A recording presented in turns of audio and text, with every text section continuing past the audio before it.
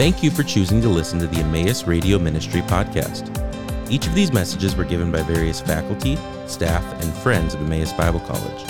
To view each series as a whole, or for more information about similar Emmaus ministries, please visit concerninghim.com. Today, in our study, we're going to take a look at the way the prophet Jonah is referred to by the Lord Jesus in the Gospels. There are really three passages in the New Testament where Jesus references Jonah: Matthew chapter 12, Matthew chapter 16, and Luke chapter 11. There are many similarities between these three accounts, and so we want to take a look at these, and particularly the question, how does Jesus talk about Jonah? What lessons does he draw out of the book of Jonah? So to begin, we're going to take a look at Matthew chapter 12 and verses 38 through 42. So I'll read these as we start. Then some of the scribes and Pharisees answered Jesus, saying, "Teacher, we want to see a sign from you." But he answered and said to them, "An evil and adulterous generation craves for a sign, and yet no sign shall be given to it, but the sign of Jonah the prophet. For just as Jonah was 3 days and 3 nights in the belly of the sea monster, so shall the Son of Man be 3 days and 3 nights in the heart of the earth. The men of Nineveh shall stand up with this generation at the judgment, and shall condemn it, because they repented at the preaching of Jonah, and behold, something greater than Jonah is here. The queen of the south shall rise up with this generation at the judgment, and shall condemn it, because she came from the ends of the earth to hear the wisdom of Solomon, and behold, something greater than Solomon is here." So what's going on in this passage? What is Jesus talking about when he's referring to the sign of Jonah here? Well, in the context of Matthew chapter 12, Jesus is speaking out against the Pharisees, the religious leaders of the Jews of his day, and condemning them because earlier in this chapter, they have seen throughout his ministry to this point the miracles that Jesus has performed. And instead of realizing that this is a sign, this was to be the proof to them that Jesus had come from God, they actually attribute his miracles not to the Holy Spirit or to God, but to the devil. And so they say that it is because he has an evil spirit, or he's speaking from Beelzebul, the prince of the demons. And because of this, Jesus very strongly and sharply rebukes the Pharisees at this point, even talking to them about this as the unforgivable or unpardonable sin. It is the fact that they have attributed his miracles to the devil rather than attributing them to the Holy Spirit, where Jesus is performing these miracles from the Spirit's power. So when Jesus is speaking to them in verse 38, it's directly after this confrontation has taken place. And so some of the scribes and Pharisees are saying to him again, and this is, you can almost feel Jesus' frustration. He has already done miraculous things and showed them incredible things through the power of the Holy Spirit. And they say to him again in verse 38, "Teacher, we want to see a sign from you." And I'm sure if we could, hear Jesus' thoughts at this moment, we might be hearing something like, "Are you kidding me? I've just done all of these things. Have you not been paying attention?" And so he says to them, at first when we're reading this in verse 39, we might think, well, Jesus is, really, really rude and standoffish here at people who may legitimately be seeking. Well, first of all, the Pharisees had ample opportunity to see the signs that he was performing up to this point and were not paying attention and had, in fact, attributed those things to the power of the devil. But secondly, he is rebuking them through what he says here again when he says, "An evil and adulterous generation craves for a sign, and yet no sign shall be given to it but the sign of Jonah the prophet. So what is this sign that Jesus says is going to be given to this generation, and particularly to the religious leaders of the Jews who are rejecting him in this chapter? He says in verse 40, "For just as Jonah was 3 days and 3 nights in the belly of the sea monster, so shall the Son of Man be 3 days and 3 nights in the heart of the earth." That's the sign right there. It's the comparison between Jonah thrown overboard out of the ship into the Mediterranean Sea. He goes down. If you remember Jonah chapter 2, he talks about himself as descending to Sheol and uses language there reminiscent of or poetic of dying. That's exactly what Jesus is saying. Just as Jonah was dying, so to speak, in the Mediterranean Sea, swallowed by the fish in the belly of the sea monster for 3 days and 3 nights, and then was spit up onto land again, so Jesus himself would be 3 days and 3 nights in the heart of the earth. Jesus is predicting here his death and also his resurrection.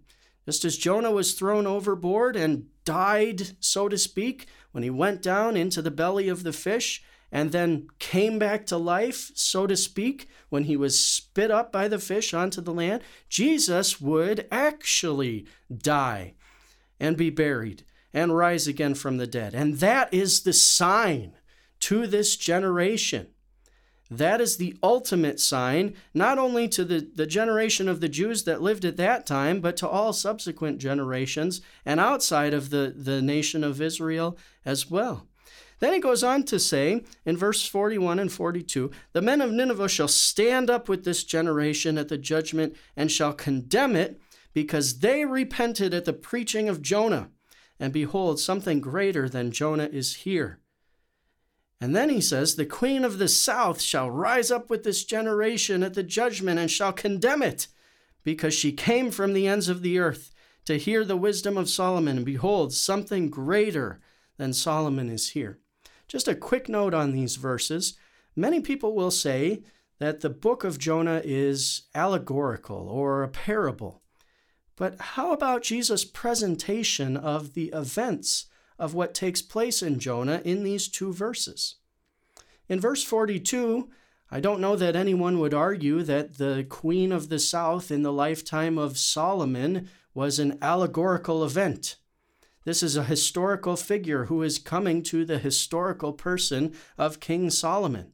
And Jesus is using this in conjunction with, I think we could argue, the historical Jonah and the events that actually took place in his life. Now, if we jump over to Matthew chapter 16, we see Jesus stating this again here in verses 1 through 4.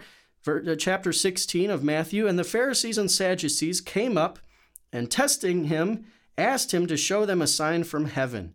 Again, we've already seen that Jesus has condemned the Pharisees, rejected them, because they've rejected him as legitimately working his miracles through the power of the Holy Spirit.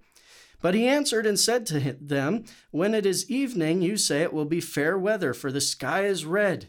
And in the morning there will be a storm today, for the sky is red and threatening. Do you know how to discern the appearance of the sky, but cannot discern the signs of the times? An evil and adulterous generation seeks after a sign, and a sign will not be given to it, except the sign of Jonah." And he left them and went away. Well, what is Jesus talking about with these weather patterns here? Weather at night, weather in the morning, the way that the sky looks, and whether or not there will be a storm as a result of what you see in the sky. I remember an old adage growing up that was taught to me: "Red at night, sailors delight. Red in the morning, sailors take warning." An old tale that was told to say, if you see the color of the sky, you know there may be a storm coming or not, based on what you see in the sky. Well, Jesus is saying to the people, you can predict the weather from what you see in the sky, But from what you see happening in the world, particularly, I think he's pointing to himself and his own miracles that have been performed here through the power of the Holy Spirit. He says, you don't know the signs of the times. He's not speaking about the end times here. He's speaking about the current times, the times that he was there on the earth. He says, I'm here with you, performing all of these signs and miracles, and you don't get a clue about what's going on. He says, so no sign will be given to this evil and adulterous generation except the sign of Jonah. And Matthew doesn't explain for us here in chapter 16 what the sign of Jonah is, because he's already done so in chapter 12. Again, the sign of Jonah is the death and resurrection motif, that Jonah died, so to speak, when he was thrown into the sea and swallowed by the fish, and was resurrected, so to speak, when the fish spit him up onto the land. Jesus was going to actually die and actually come back from the dead. Now, one additional passage, Luke chapter 11, verses 29 through 32. And as the crowds were increasing, he began to say, this generation is a wicked generation. It seeks for a sign, and yet no sign shall be given to it but the sign of Jonah. For just as Jonah became a sign to the Ninevites, and I think that's an important phrase, so shall the Son of Man be to this generation. And then we have these similar verses. The queen of the south shall rise up with the men of this generation at the judgment and condemn them, because she came from the ends of the world to hear the wisdom of Solomon, and behold, something greater than Solomon is here. The men of Nineveh shall stand up with this generation at the judgment and condemn it, because they repented at the preaching of Jonah, and behold, something greater than Jonah is here. Well, this is very similar in many respects to Matthew's passage, but in Luke's account, he says in verse 30, just as Jonah became a sign to the Ninevites. I think that Jesus is giving us a clue, a slight interpretation of the book of Jonah, where he reveals to us that the Ninevites were probably aware of what had happened to Jonah. In other words, that he had fled, that he had been killed, so to speak, and being thrown into the Mediterranean, and the amazing incident that the whale or the giant fish had swallowed him, and that he had been reborn when the fish spit him out onto land. This was the sign to the Ninevites. Now, that is not made explicit in the book of Jonah itself, but I think Jesus is alluding to that here when he calls it the sign of Jonah to the Ninevites. And then he says, so shall the Son of Man be a sign to this generation. So Jesus, again, comparing himself to Jonah here, the Son of Man would be a sign through his death and resurrection. That's the motif here. And probably arguing that we should read in the book of Jonah, Jonah's death, so to speak, and resurrection, so to speak, as part of the reason why the people of the city of Nineveh so readily repented.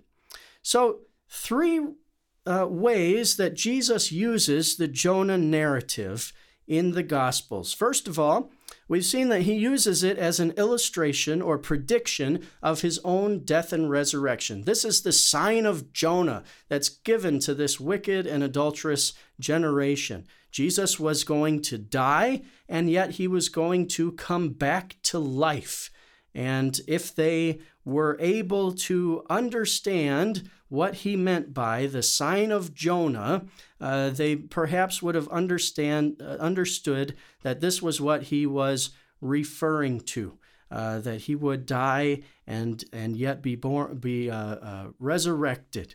He also uses the Jonah narrative as a historical account, as we saw, rather than a metaphor or allegory.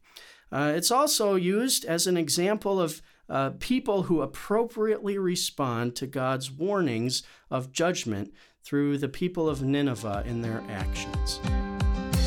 Thank you for listening to the Emmaus Radio Ministry podcast. This ministry is possible because of the generous contributions from our partners around the world. For more information about partnering with us, please visit emmaus.edu/partner.